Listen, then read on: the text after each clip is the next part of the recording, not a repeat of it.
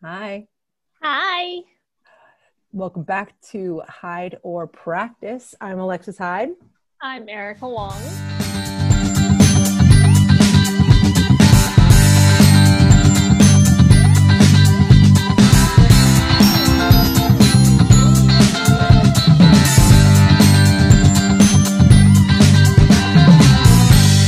And this week we have artist Yasmin Diaz with us. Welcome.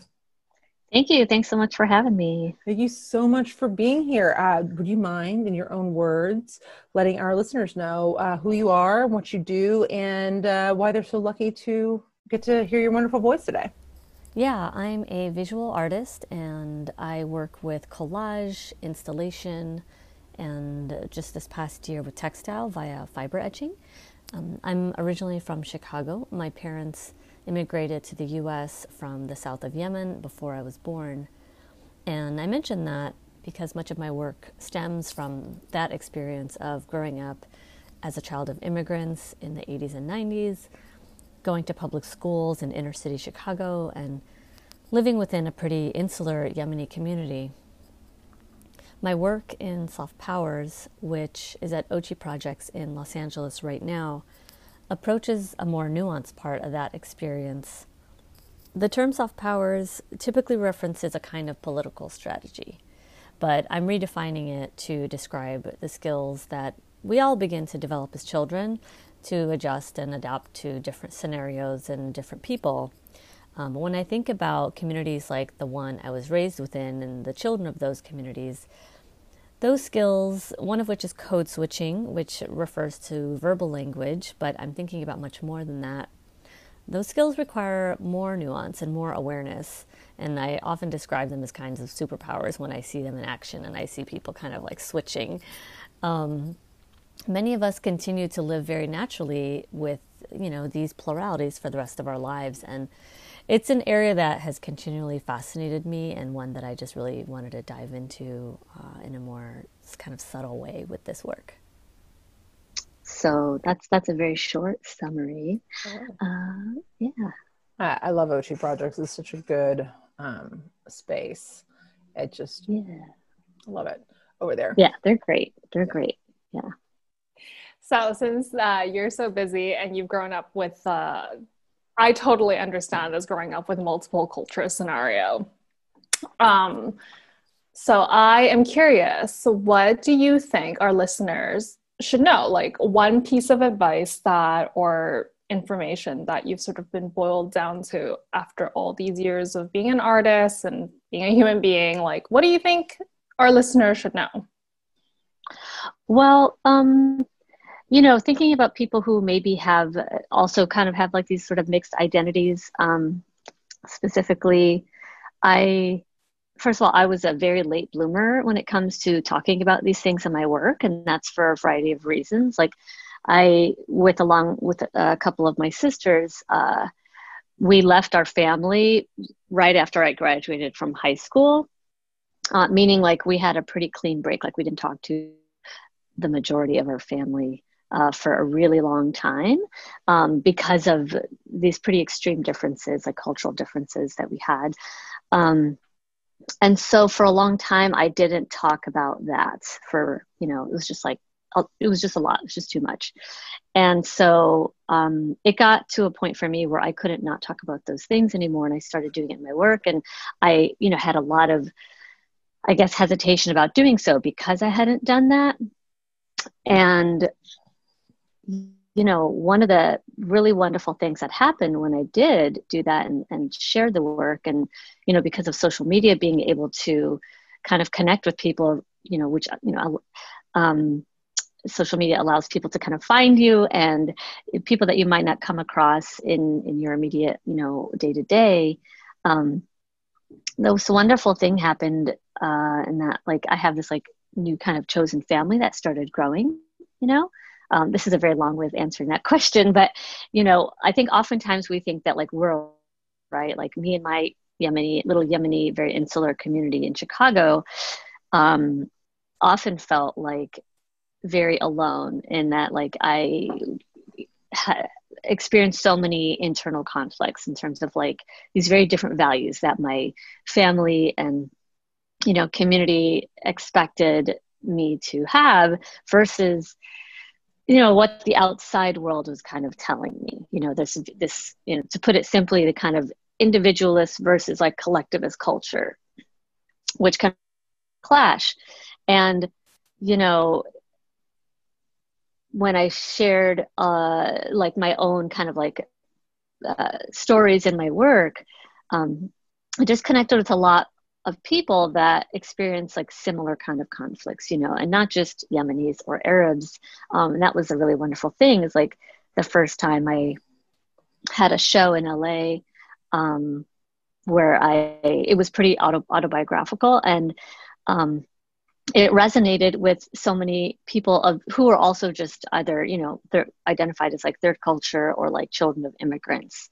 And so, you know, I know it's like a very kind of like, you know, often heard thing, but we often, more often than not, connect with more people than we think we might, you know, even when we think that like we're alone in something. And so I guess, yeah, it would just be that if you have like this kind of like burning desire to say something or to express, you know, yourself in a certain way, or to share something, to just like do it and try it, you know.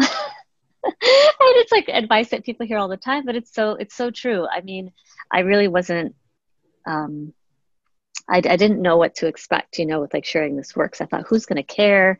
This is my particular story. I mean, as many times as I've experienced receiving someone else's story and being grateful, it's a very different thing when it's you, right? It's very scary to like make that leap. And my story felt so specific. But it's just, I think people like, it's such a basic human need, right? To connect. And I think that, you know, when you share your story, it just like opens this door for like empathy from other people and connection. And I've always been grateful when I see other people do that and make themselves vulnerable. So yeah, that's one thing. The other thing that is like my thing that I always say that if I could like tell myself, like go back in time and give myself this advice is, you know, to not be afraid of failure. It's like been such a hindrance to me. I've held myself back so much in the past for fear of making a mistake or failing. And, you know, it just took me a long time to realize that failure can be the best education. Trying something and failing is so much better for you than not trying that thing at all. And it's not, like, I would say pretty much never as scary as you even think it is to fail. I'm air quoting right now. I want to get back to the failure thing because it's something Eric and I have talked about like extensively, and I think it's like so important. But I would also love to touch on, by the way, everybody, like you guys can't see us, but like Eric and I are just like hard nodding through this entire thing. It's like amazing. Which is like, yes. But I love the idea of like hindsight 2020, like looking back, like that you were a late bloomer and like the time that it took to like process your experience and get to a place where, you know, you were expressing it. And because I consider myself a late bloomer as well. And so I love to hear it. I love to, there you go, speaking to, you know, my experience as well. And I'm just basking in that joy, just like you said, it's amazing. But because I always kind of struggle trying to place like how that has like benefited or like hindered me. And I think other people do too. Do you think that when you got to a place where you could, you know, communicate through your artwork and you felt comfortable, even though there was obviously the fear of failure and like, oh gosh, is anyone going to like this? Do you think that took time in processing, like maturity level of like, now I feel like I have a comprehensive idea of what I want to start talking about? Or do you think that there was like a shift in like societal understanding of like us, you know, of anybody expressing their experiences more personally? Like, where do you think that kind of like led to like that adjustment of your output? Yeah, that's a really good question. Several things happened that led up to that moment for sure. One of them being, so in art, in the art world, I guess, being personal or sharing very personal things in your artwork, I think was maybe more frowned upon in the past. And I think I was seeing people do it a little bit more leading up to that moment that I did. And I think the culture on that kind of was starting to change. Maturity, absolutely, for sure. You know, I don't think I'm so glad I actually didn't talk about these things earlier, because I don't know how I would have presented it, and I don't think I would have been ready. And then, yeah, there were definitely some things I think happening in, you know, society wise that motivated me, or, you know, like, so for example, you know, 9/11 was a long time ago, but in the years after 9/11, there was so much more conversation around Arabs and Muslims in, you know, the US and, you know, all over. And, you know, that kind of conversation shifted and morphed over the years. And one of the things that I was finding increasingly difficult was seeing how that conversation was like very much polarized, like so many things are, right? And so it was like on the right, where people are deemed as like terrorists and, you know, just the enemy. And on the left, I think a lot of times I would hear conversation, especially about like Islam and Muslims, being kind of reduced, I guess, you know, to, and this is the thing, this is like one of the areas that I still kind of like struggle with, because it's like, you know, I'm agnostic, and I feel that way just about religion in general, organized religions. But I'm not trying to in any way like promote like any kind of intolerance, you know. If anything, like I want to promote tolerance, you know, around people like myself as well, who choose to, you know, like kind of like live without faith. And so I think that like sometimes there isn't like, we treat, it's really interesting, like the conversation around, for example, like the Christian right or like Christianity versus like Islam. It's like people don't want to, you know, speak critically about it. And I don't like even want to engage in like theological debates. But so, yeah, I just saw these kind of like reductive conversations happening, and my story is like kind of complicated, you know. It's like the fact that like I am considered an apostate, like someone who's born into Islam and decides to leave it. Like it's a punishable by death in like, you know, several countries still, including where my family comes from. And like, you know, that was like one of the things that was like, I still struggle with like talking about, but just also talking about, yeah, these kind of more nuanced conversations, you know, around like, I was born and, you know, raised into a Yemeni family. And like, there's so many things I love about the collectivist culture that I grew up in, but there are also things that were very difficult and challenging. And, you know, I try to present that kind of nuance in the work, you know, that is like telling the story with empathy, but also like showing, you know, the pain and like struggle of that. And I also talk often about the difficulty of just sharing this kind of work, you know, because it's like one of the reasons why I was so kind of like reticent for a while was that like I didn't want it to be used by, you know, outlets on the right, for example. You know, I mean, like one of the things that I talk about in my work is like the fact that I faced like a potential like forced marriage and, you know, honor violence. And, you know, those things feed into a certain kind of stereotype. And it's like, unfortunately, they're facts for me, but it's, there are a lot of people in my kind of community that, you know, don't want people to talk about that so openly, don't want to feed into those stereotypes. And so it's like finding that balance has been a struggle. But I also got kind of tired of like not talking about them, because I would hear people say like, this is not the time, like, don't make us look bad. But I also wasn't hearing those conversations enough, like within my own community. So it was like, we can do both. We can challenge xenophobia, challenge like patriarchal violence, you know? Yes. I think so much of what you guys were saying is about this idea of community, which Alexis and I have actually talked about a lot.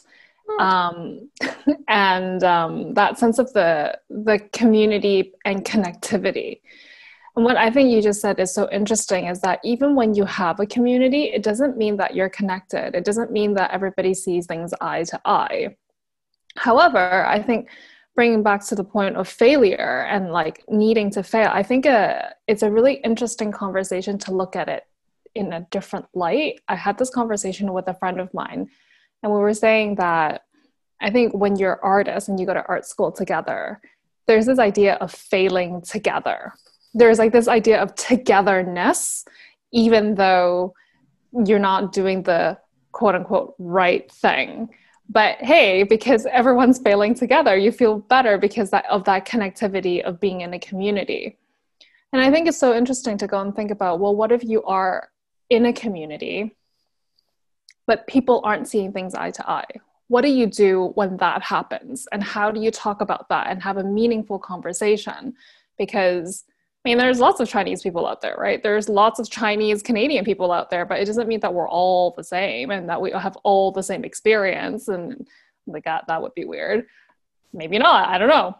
But like, how do you have that conversation so everybody is on like at least understanding the conversation to some extent and being able to go and connect on a human level, because that's important, like, because we are humans. We shouldn't forget that, even though I think sometimes we do. We do. Yeah, absolutely. I mean, fortunately now I'm seeing more conversations happening, or any that I didn't see at all when I was a kid. When I was a kid, social media didn't exist, nor did the internet really. I'm 43. So, but now it's so wonderful to see people connecting, and finding, other like-minded, people within similar communities that may have felt like they were on the fringe like I did, and yeah, that's a really difficult thing. It's like, when, as for me, like when I was a young girl, this community that's so tight that, people really look after each other and take care of each other, like nobody would be left like hungry or, like without being able to pay rent. I mean, like it was that kind of a tight community. So, there's so many pros, of course, from this kind of culture. But then, there were, as I approached adolescence, certain things became more clear to me. And it was, I think one of the most difficult things to realize was that, in some cases, what other people thought and like our reputation as a family, that value seemed to supersede like my own, maybe well-being. And if I challenged some of those values, so for example, like I didn't want to go through with an arranged marriage, or I didn't want to live under this kind of like male guardianship, and it wasn't a formal system like they have in Saudi Arabia, but that's essentially like how our community lived. There was no woman that lived independently. And, above the whole like marriage thing, like that's something that I knew that I wanted, like I wanted to be able to travel. I wanted to, live somewhere else and, just make decisions for myself. And it was very clear that like, that wasn't okay. Like there was always, it's either your father was your guardian. After that would be your husband, and in some cases it could even be your son. If like, if your husband passed away or your brother, if, you weren't married and whatever. But so, I just very like inherently did not agree with that, way of being. And also there was, quite a bit of like, mental, physical abuse in our communities that I saw that it was just kind of like swept under the rug. And I think a lot of that was in the vein of just maintaining a certain kind of like reputation and not disturbing the peace, which I think is something that's pretty common in a lot of collectivist cultures. Oh, yes. So, yeah. Yeah. It's a self-sustaining, protecting way. Don't rock the boat, guys. But I think it's interesting because I think that, this also goes to your conversation, your points of bringing up about nuance, conversation and personal storytelling and failure, because I think in collectives, communities, and these things, you can have a more well-rounded point of view when more people are telling their stories, when you have more conversations of nuance, because something can be good and bad simultaneously, and it doesn't lessen anything. Something, you can try something and have it fail, and that doesn't mean it's inherently bad. Sometimes it absolutely does, don't get me wrong, guys, but not every time. And I think that, the more, we engage in these, if you aren't seeing eye to eye and you do embrace failure and you do, embrace like personal storytelling and communication in that way, and you can get a more well-rounded picture with that nuance. And that is when we start thriving, right? Yeah. I mean, again, I feel like I keep coming to this point where, of how like people are connecting right now in this different way. And I feel like so much of a lot of it's happened just in like 5 years, 10 years, but especially more recently where, and this is happening on a broader scale where I see a lot of like younger generations, like kind of appreciating like their roots, I guess, in a way that we didn't see so much like when I was a kid, and I think definitely like in my parents' generation, so like, yeah, like 20, 30 years ago, for a lot of people of that generation, and I think before, there was more this impulse to assimilate.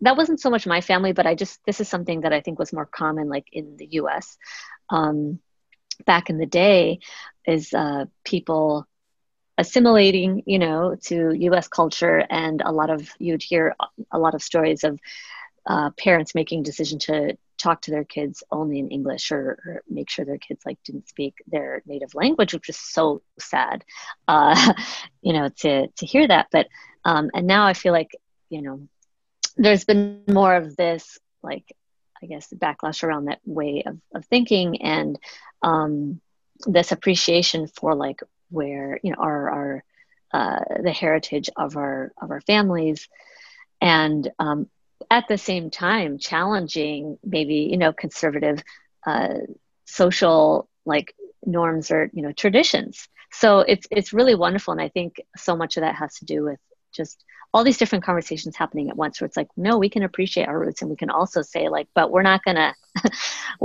also praise these ways of thinking that oppressed us or that harmed us. We can have both, and it's really, really wonderful. Like right now, for so long I didn't see my family and didn't like connect with like even other, like Yemenis or other Arabs. I started to lose my Arabic, and now it's like I have, because of my work, and I have like this new like Yemeni family around the world basically, and people who are like very progressive and want to change things like in our communities, and like also embrace like our heritage and our, our roots and culture. So yeah, I love it. I love that. I also wanted to know, like, I think this is like something, especially when we're talking about communication and storytelling and, communicating through like your work and personal stories, like you're talking about, these are your hyper personal experiences that you're putting into your work. But then, like you said, that it's reaching so many other people that aren't necessarily, the child of a Yemenis immigrants in Chicago. And I think that's, I'm not trying to push anything on anybody, but I love this idea of, having a real like slice of like your life and having it go global, because, we're not all snowflakes, but we also are all snowflakes. Like no one's had like, your specific, conversation at breakfast with your mom, but we've all had a conversation at a different breakfast table with a parent or, a guardian that could have had that kind of like impact. And, kudos, first of all, for having your art communicate that way. That's really, really difficult stuff to do. And it's just like amazing. But I think that's, because that's again, like that fear of kind of like failing and like, oh, what if I say this and nobody cares? But it's really, I think when you do get that confidence to tell those stories. And, you know, and like, also like, what if no one does relate to the story? That's fine. You've got other stories to tell, right? Yeah. Like we all have so many stories to tell, and like, they're not all going to be like bestsellers, you know? Totally. Yeah. But I love that idea that it's just like, you can work in your own community, and that whole, you know, kind of consciousness that like kind of exists there between those people. But then also you know, those little tentacles are out hitting so many other different communities. And, you know, it can be personal, and it can be kind of political, and it can be like an intra-relationship, and it can be like, you know, an outside situation. And all of that comes from making the leap of just like, I'm going to tell my story personally. And I think it's really magical. I don't think there's a question in there now that I've like gone on that little rant, but you know, I just like it. Okay. I like it a lot. No, it made me think like, yeah, the first time I kind of like, I feel like made the leap and debuted some of this conversation, was at the Women's Center for Creative Work in LA, which is this really wonderful, like, you know, kind of grassroots org. And I had been going there and attending events as a member, you know, since they opened their space. I think that was in 2016 or 15. So I felt really comfortable sharing it there. So that was like one of the reasons why I was like ready to do it. I was like, I feel really comfortable in this space, you know. And, you know, there were, it's like, you know, it was a pretty diverse community even then, but I didn't necessarily know a lot of people like in the Swana community, which is like Southwest Asia, North Africa, that, you know, that came by. And so there were actually people of different backgrounds, more so, that came to see that first show. And it was so interesting, you know, the stories I heard from other people like that, who it's like everyone, or so many people had, you know, resonated with different aspects of it. And I ended up having this conversation.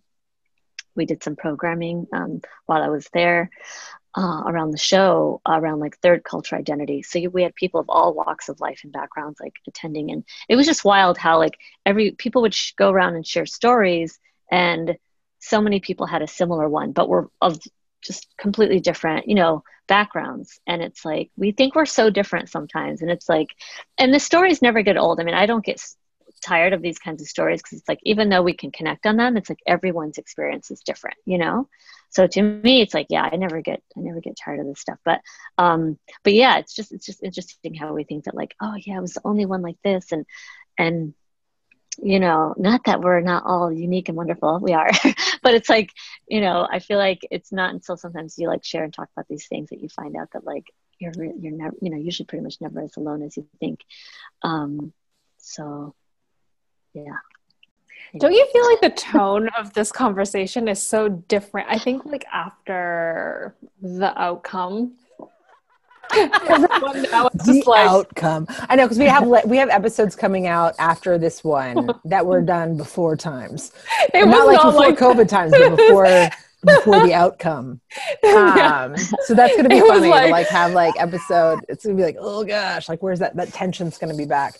I know. I do. I feel like there's a levity. There's it's very grounding. Yeah, it's very centering, and I think these types of topics are also very grounding and centering as well. Like for those who practice yoga and do all the meditative stuff, which I think the art very much is.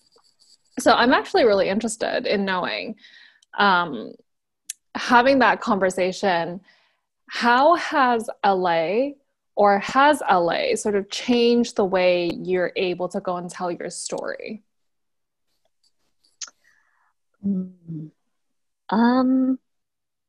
Yeah, I mean, I think, you know, LA took a while for me to kind of feel,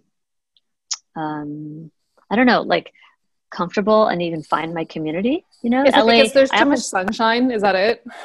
Well, the sunshine is wonderful. I love it, you know. But I think, and I always tell this to people who are thinking about moving to LA or who have just moved, to like, just know that it takes time to find your people here.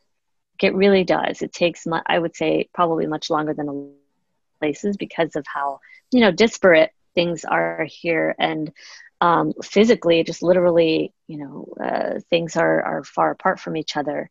And like the Women's Center for Creative Work didn't exist when I first moved here.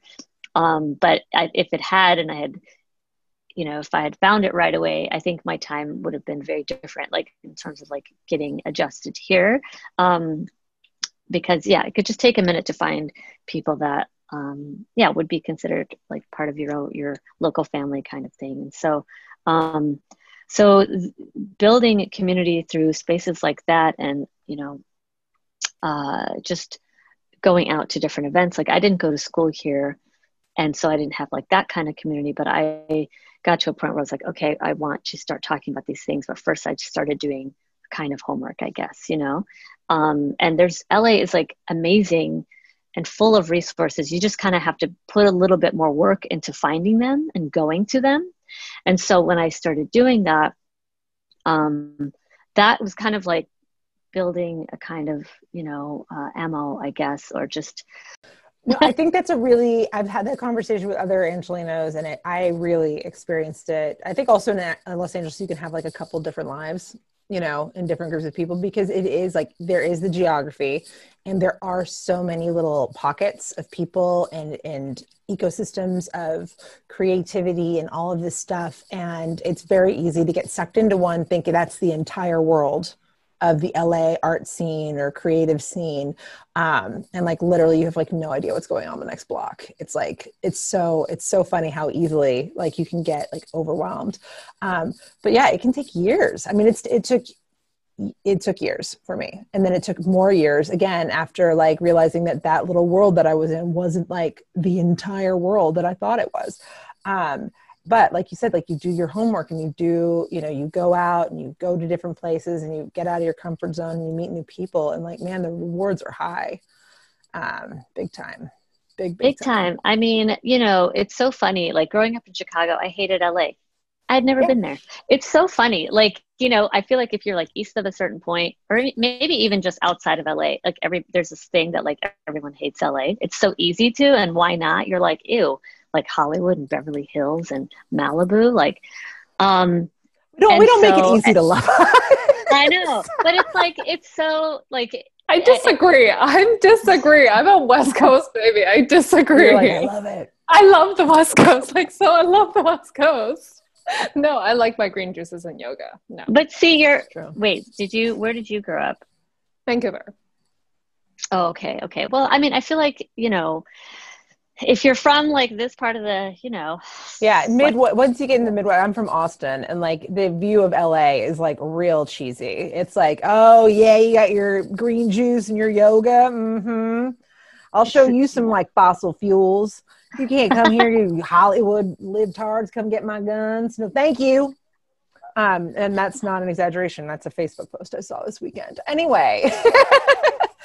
But it is. I mean, it's very, we don't make it easy sometimes, but it's so funny because LA is more than that. Like, it's more than Real Housewives. It's more than Hollywood, although that is a part of it. Are you sure? No, I'm not sure. Absolutely not. I'm only 33% sure, guys, that it's more than that. But it can be. It's so much more than that. Yeah. So much more than that. Because I know that it's not that, but it's so easy to like, because, I mean, Hollywood exports it, man. Like that's the image, this is why representation matters. 100%. I mean, and I feel like Hollywood in the past exported more of that, where it's like, oh, in the last, I don't know, maybe 15, 20 years, there's much more of the representation of like the grimy LA and the diverse LA.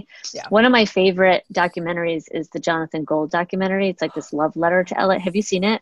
Yes. It's amazing. It's amazing. And I was like, yes, this is what I want all my friends who think they hate LA that have never been here to see, because that represents like the LA that I love. LA, I think LA is like maybe the most diverse city that I've ever lived in. And it's just harder to see that because it's not dense like New York. We're not all on top of each other. You have to like put the work into going to these places, but it's like, when you think about it, LA is nuts. It's like we have Thai town, we've got like Armenian village, we've got Ethiopian village, we've got a little India, we've got little Tokyo, we've got the largest Korean population outside of Korea. And I think the same thing with Iranians, like Tehrangelis. I mean, you can't compare. It's really so rich. It's just, unfortunately, it's like you've got to like drive around a lot, or like, you know, be on the Right. bus or train for a long time to get from one side to the other. But it's very, very rich.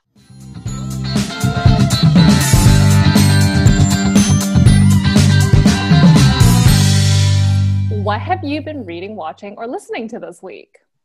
Oh, this week, I mean, okay, this has been a distracting week with the election and all. So I tried not to like check my phone and refresh a gazillion times, but you know, like everybody else, I did that. So there was lots of that going on. But I did just finish watching The Queen's Gambit. That was a lot of fun. It's fun. So good. It was really fun. It was so nice to be engrossed in that, like, this past week. So that have you shopped for wallpaper yet? Oh my God. Well, so I am already kind of obsessed with wallpaper. I just like for the first time designed my own for the installation that I have up at Ochi right now. Actually, first for so this show, can I plug my show a little? Yes, plug it. Please. Plug it. I We're didn't gonna put do all that. of this stuff in the blurby. Yeah, I know. Yeah. We got too much fun talking. I know. Okay, Sorry. I like the sometimes I professional forget, obligations. like, oh, talk about the show. No, so I don't know if I should talk about the wallpaper still or whatever, but I designed. I'm already like kind of obsessed with wallpaper. I love it. And like in my apartment now, I just have one wall with it. I love the accent wallpaper. It's so nice. Highly recommend it. It's like if you don't want to like take the plunge and commit, just one accent wall. So highly recommend that. But yeah, I've always had wallpaper in my installations. I do this variation on a bedroom installation. So I guess this one that's at Ochi right now is the fourth one. It's a very minimal. It's a very pared down. The installation that I did at the Women's Center for Creative Work that I mentioned, like that was the first one, and it was like, you know, full on kind of bedroom installation where I was recreating the space that my sisters and I shared when we were growing up. And you know, like patterns, I feel like are so important. Like when it comes to memory, or they're just an element that I feel like kind of like smell, or you know, some sounds where you don't necessarily always think about them, but like when you smell something or hear something, and it just like takes you right back. And you know, smell is much more visceral, but patterns I think are kind of like in that vein, in that mix, where it's like you see this pattern and all of a sudden it kind of jogs your memory. And so anyways, I was looking for this specific pattern that I didn't quite find. I found it online, and I used it in the first couple of installations, but then I discovered that you can design your own for pretty, you know, it's pretty affordable. So that's what I used at the pared down installation that's up now at Ochi in LA. And then, but the first time I did it was at the Arab American National Museum. That's where I have another version of this show up right now. I first installed this show at the Arab American National Museum, which is in Dearborn, Michigan. And actually it's still there. It's basically just been held hostage since March because that's when everything happened. And, you know, I had like 90%, you know, finished installing and then had to, you know, leave the state. So it's still there. Hopefully they'll reopen, you know, I don't know, early next year, I think. So the show that's up now at Ochi Projects is another iteration of that work. And so it has a pared down installation in the back room, and in the front room, a series of fiber etchings, which is a very new body of work for me, because I hadn't been working with medium before this. I was mostly working with like collage and installation. Should I talk about that? I don't know. Yeah, how that's much exciting. I don't know. That. Okay. So yeah, the fiber etchings are, that medium is also known as burn or Devaray. It's most, I think, commonly seen in clothing or maybe even like drapery. But burnout, it's to describe it, it's usually done on velvet, and parts of the fluffy part of the velvet are burned off basically, and then the sheer backing is left intact. And so I think the most familiar form of it is like usually with like these decorative patterns or these floral patterns, and it was more popular in the 90s And I was about to say, this is like a 90s thing. It's fun. 90s are back, totally. baby. 90s are bad. I know, exactly. It's like, this is like in vogue. But yeah, you'd see it in like blouses and dresses and especially scarves. I think today you still see it in a lot of scarves, but the 90s is a time period that I focus on a lot in my work. It's like the time period of like that installation. It's when I was a teenager. It's when I was like just totally engrossed by like MTV and all that good stuff. And so it hit a lot of marks for me to kind of to use that medium. But another reason why I wanted to use it when I came across it is because there's a Yemeni style of dress called a diret that is usually used usually made with a sheer material, and not necessarily always burnout. But when I was looking at old family photos, I saw a bunch, with that material. And so, yeah, it just kind of like hit a lot of marks to kind of like talk about these things. And basically like the fiber etchings I see as kind of an extension of my collage work, which I've often used a lot of personal imagery, like using photos from my own like family albums of my sisters and I, just kind of hanging out in our own spaces. And this time, for the first time, I reached out to other women outside of my own family who are also Yemeni and grew up in the US and kind of had similar, challenges growing up, who let me kind of raid their archives. And I basically was using those photos as reference material to create these stencils that I then used to burn those images onto the fabric.